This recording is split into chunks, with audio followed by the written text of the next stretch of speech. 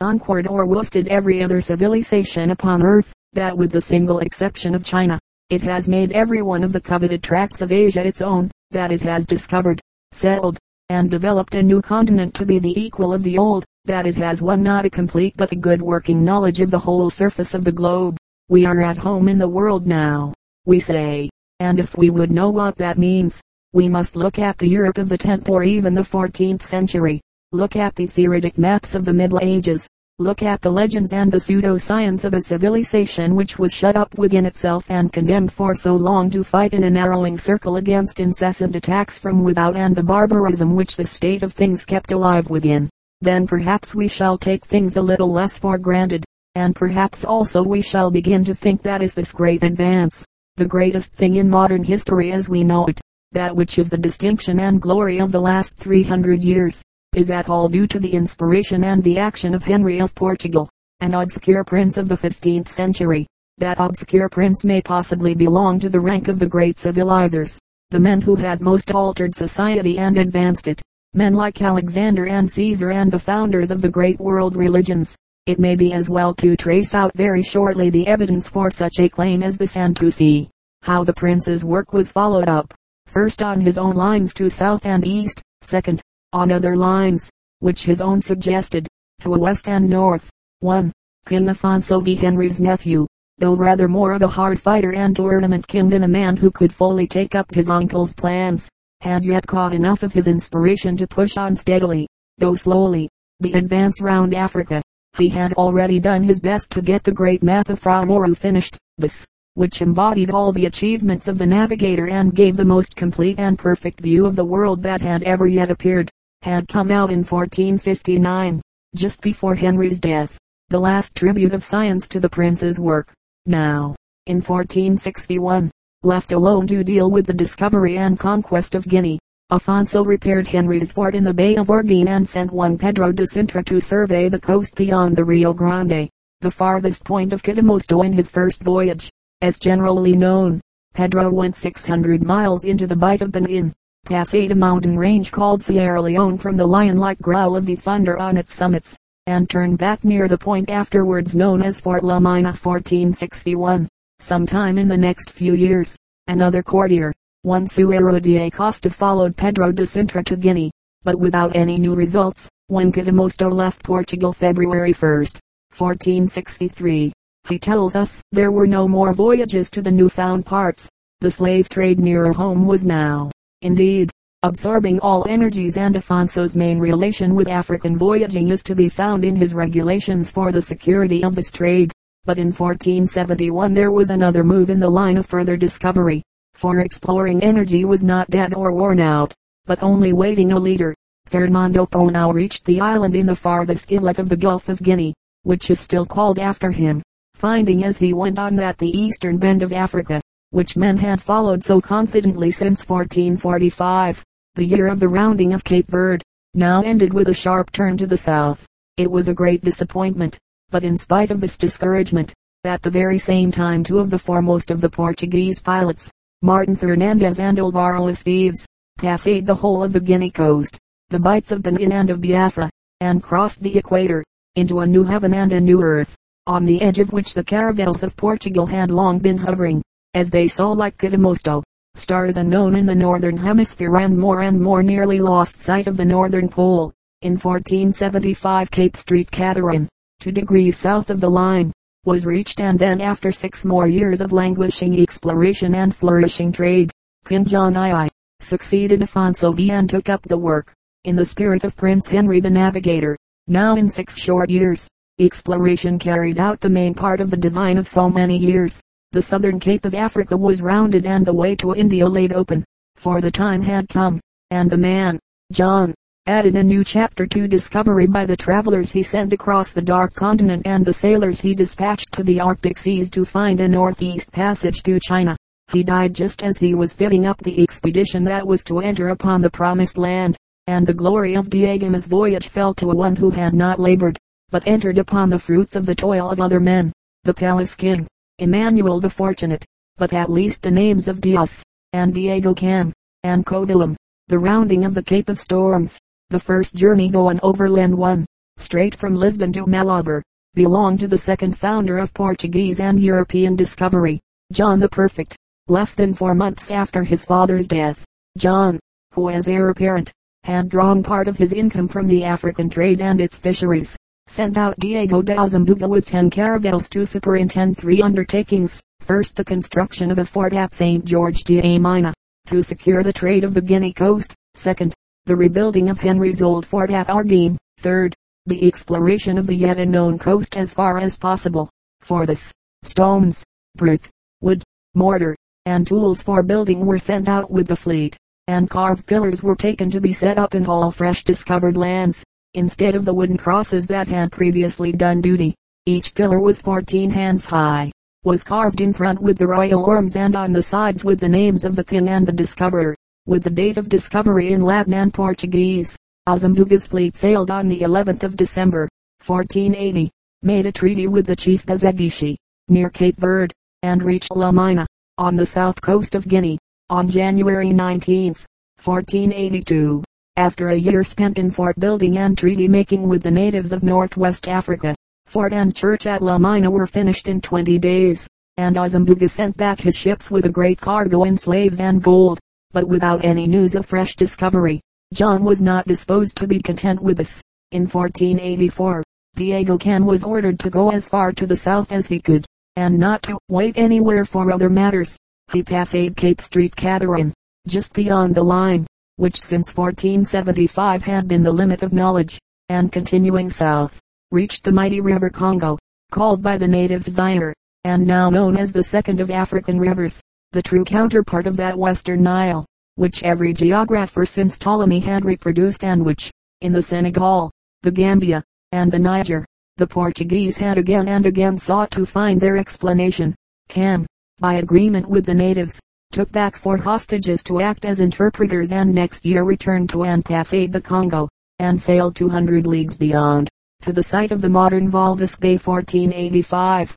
Here, as the coast seemed to stretch interminably south, though he had now really passed quite 9/10 of the distance to the southern cape, Can turned back to the Congo, where he persuaded the king and people to profess themselves Christians and allies of Portugal. Already, in 1484, a native embassy to King John had brought such an account of an inland prince, one again, a Christian at heart, that all the court of Lisbon thought he must be the long-lost Priester John, and the Portuguese monarch, all on fire with this hope, sent out at once in search of this great Catholic lord. By sea and land, Bartholomew Diaz sailed in August, 1486, with 2 ships, first to search for the Priester, and then to explore as much new land and sea as he could find within his reach. 2 envoys, Covilham and Pava, were sent on the same errand, by way of Jerusalem, Arabia, and Egypt. Another expedition was sent to ascend the Senegal to its junction with the Nile. A 4th party started to find the way to Cathay by the northeast passage. Camoens has sung of the travels of Covilham, who first saw cloves and cinnamon, pepper and ginger, and who pined away in a state of confinement at the Priester Sandicinian court. But the voyage of Diaz hardly finds a place in the Lusitans, and the very name of the discoverer is generally forgotten. Vasco da Gama has robbed him only too successfully. John Diaz had been the second captain to double Dodge. Diniz Diaz, in 1445, had been the discoverer of Senegal and of Cape Verde. Now, 40 years later, Bartholomew Diaz achieved the greatest feat of discovery in all history. Before Columbus, for the Northmen's finding America was an unknown and transitory good fortune, while the voyage of 1486 changed directly or indirectly the knowledge, the trade, the whole face of the world at once and forever. Sailing with 2 little frigates, each of 50 tons burden, in the belief that ships which sailed down the coast of Guinea might be sure of reaching the end of the continent, by persisting to the south, Diaz, in one voyage of 16 months, performed the main task which Henry 70 years ago had set before his nation, passing Walvis Bay and the farthest pillar of Diego Can. He reached a headland where he set up his first new pillar at what is still known as Diaz Point. Still coasting southwards and tacking frequently, he passed the Orange River, the northern limit of the present Cape Colony. Then putting well out to sea, Diaz ran 13 days before the wind due south, hoping by this wide sweep to around the southern point of the continent, which could not now be far off. Finding the cold become almost arctic and buffeted by tremendous seas, he changed his course to east, and then as no land appeared after 5 days, to north. The first land seen was a bay where cattle were feeding, now called Flesh Bay, which Diaz named from the cows and cowherds he saw there. After putting ashore 2 natives, some of those lately carried from Guinea or Congo to Portugal, and sent out again to act as scouts for the European colonies, the ship sailed east, seeking in vain for the land's end, till they found the coast tend gradually but steadily towards the north. Their last pillar was set up in Algal Bay, the first land trodden by Christians beyond the Cape, at the Great Fish River, 60 miles farther on and quite 500 miles beyond the point that Diaz was looking for so anxiously. The crew refused to go any farther and the admiral turned back, only certain of one thing, that he had missed the Cape, and that all his trouble was in vain. Worn out with the worry of his bitter disappointment and incessant useless labor, he was coasting slowly back, when one day the veil fell from his eyes, for there came in sight that so many ages unknown promontory, round which lay the way to India, and to find which had been the great ambition of all enterprise since the expansion of Europe had begun afresh in the opening years of that 15th century, while Diaz was still tossing in the storms off the Great Cape. Covilham and his friends had started from Lisbon to settle the course of the future sea route to India by an observation of all the coasts of the Indian Ocean, to explore what they could of Upper Africa, to find Prester John, and to ally the Portuguese experiment with anything they could find of Christian power in Greater or Middle or further India, as King John's Senegal adventurers had been exploring the Niger, the Sahara caravan routes, the city of Timbuktu and the fancied Western Nile. So the Abyssinian travelers surveyed all the ground of Africa and Malabar which the first fleet that could round the Cape of Storms must come to. Keep southward. Covilham rode home from Cairo after his first visit to Calicut on one side and to Mozambique on the other. If you persist, Africa must come to an end, and when ships come to the Eastern Ocean let them ask for Sofala and the island of the moon Madagascar, and they will find pilots to take them to Malabar. Yet another chapter of discoveries was opened by King John's Cathay fleet. He failed to get news of a northeast passage, but beyond the north coast of Asia there was found a frozen island whose name of Nova Zembla or Nova Zembla still keeps the memory of the first Portuguese attempts on the road where so many Dutch and English seamen perished in after years. The great voyage of Vasco da Gama 1497-9. The empire founded by Albuquerque 1506-15 in the Indian seas, were the other steps in the complete achievement of Prince Henry's ambition. When in the early years of the 16th century a direct and permanent traffic was fairly started between Malabar and Portugal, when European settlements and forts controlled the whole eastern and western coasts of Africa from the mouth of the Red Sea to the mouth of the Mediterranean, and the 5 keys of the Indies Malacca, Goa, Ormuz, Aden, and Ceylon were all in Christian hands. When the Moslem trade between East Africa and Western India had passed into a possession of the kings of Lisbon, Don Henry might see of the travail of his soul and be well satisfied. The supposed discovery of Australia about 1530, or somewhat earlier, and the travels of Ferdinand Mendez Pinto in Japan and the furthest east, the opening of the trade with China in 1517, and the complete exploration of Abyssinia, the Priester's kingdom, in 1520. By Alvarez and the other Catholic missionaries, the millions converted by Francis Xavier and the Jesuit preachers in Malabar, and the union of the old native Christian Church of India with the Rome in 1599, were other steps in the same road. All of them, if traced back far enough, bring us to the court of Sagres, and the same is true of Spanish and French and Dutch and English empires in the southern and eastern world. Henry built for his own nation, but when that nation failed from the exhaustion of its best blood, other peoples entered upon the inheritance of his work. But though he was not able himself to see the fulfillment of his plans, both the method of a southeast passage, and the men who followed it out to complete success, were his workmanship and his building.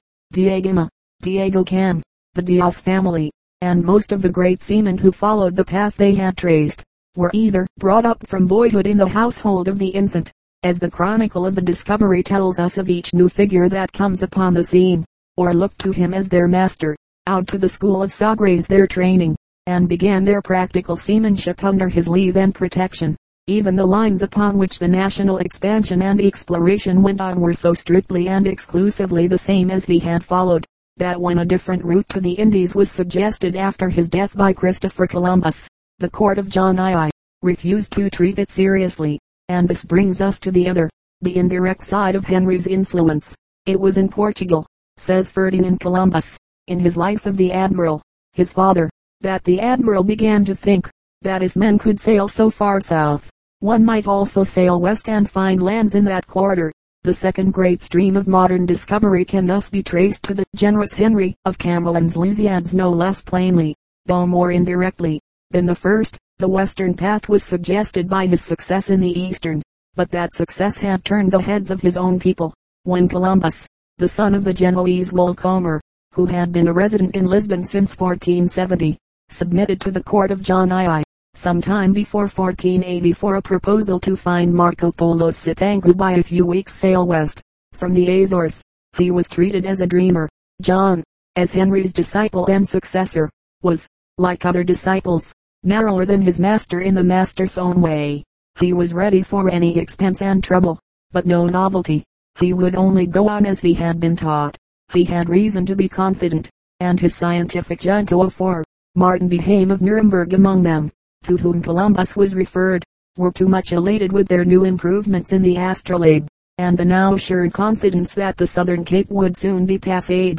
They could not endure with patience the vehement dogmatism of an unknown theorist, but as he was too full of his message to be easily shaken off, he was treated with the basest trickery.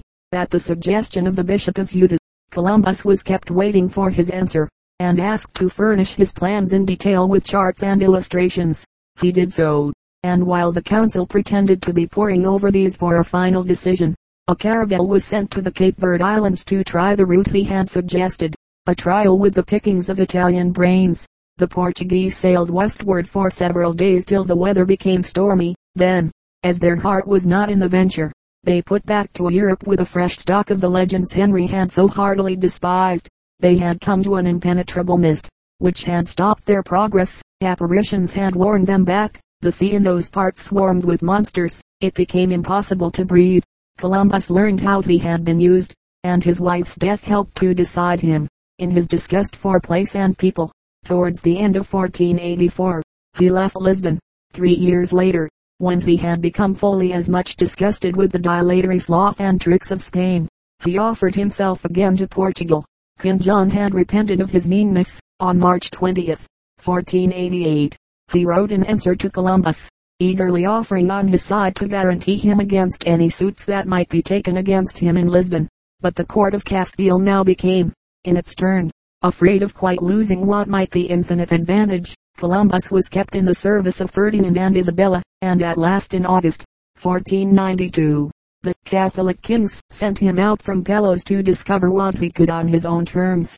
What followed, the discovery of America, and all the subsequent ventures of the Cabots, of Amerigo Vespucci, of Cortez and Pizarro, De Soto and Raleigh and the Pilgrim Fathers, are not often connected in any way with the slow and painful beginnings of European expansion in the Portugal of the 15th century.